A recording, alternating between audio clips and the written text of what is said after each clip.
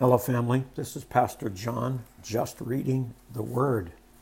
Father, I thank you for your Word. I thank you that you show us how you take care of your people and how you protect them and deliver them. And I ask you, Lord, that you will treat us in kind. Father, I pray for a deliverance from this COVID.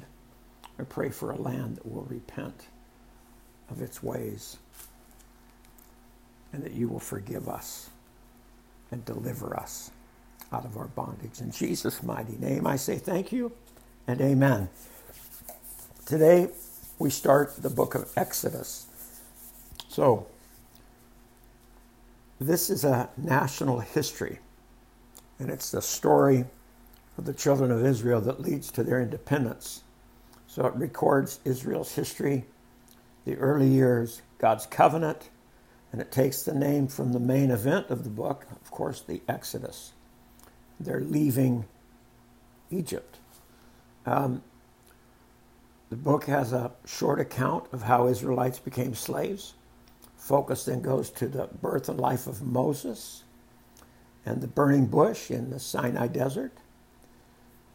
God calls Moses to return to his homeland in Egypt, where he will lead the Israelites to freedom. However, Pharaoh refuses to free the Israelites.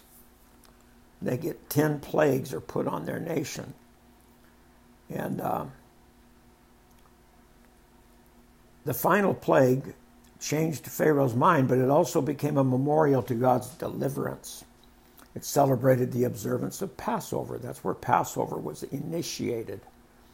And God split the Red Sea, and the children of Israel went through. The Egyptians pursued. The sea drowned them all.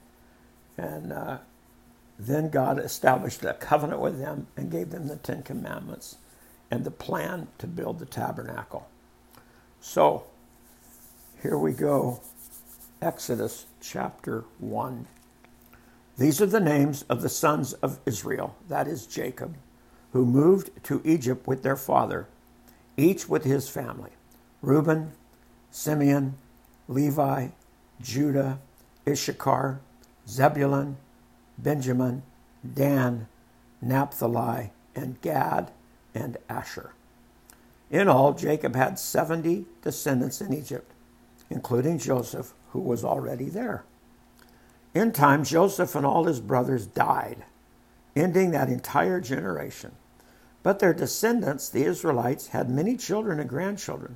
In fact, they multiplied so greatly that they became extremely powerful and filled the land. Eventually, a new king came to power in Egypt who knew nothing about Joseph or what he had done. He said to his people, "Look, the people of Israel now outnumber us and are stronger than we are. We must make a plan to keep them from growing even more. If we don't, and if war breaks out, they will join our enemy and fight against us. Then they will escape from the country." So the Egyptians made the Israelites their slaves. They appointed brutal slave drivers over them, hoping to wear them down with crushing labor. They forced them to build the cities of Pithom and Ramses as supply centers for the king.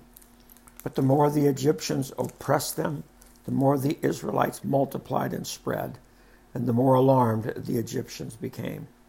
So the Egyptians worked the people of Israel without mercy.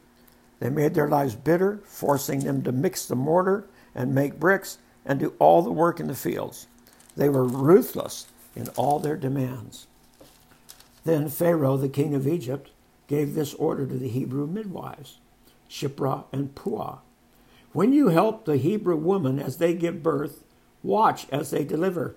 If the baby is a boy, kill him. If it is a girl, let her live." But because the midwives feared God, they refused to obey the king's orders. They allowed the boys to live as well. So the king of Egypt called for the midwives. "Why have you done this?" he demanded. "Why have you allowed the boys to live?" "The Hebrew women are not like Egyptian women," the midwives replied. "They are more vigorous, and they have their babies so quickly that we cannot get there in time." So God was good to the midwives, and the Israelites continued to multiply, growing more and more powerful. And because the midwives feared God, he gave them families of their own. Then Pharaoh gave this order to all his people: throw every newborn Hebrew boy into the Nile River, but you may let the girls live. Wow.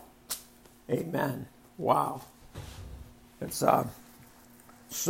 some things are so reminiscent of what is happening in our own nation right now regarding abortion.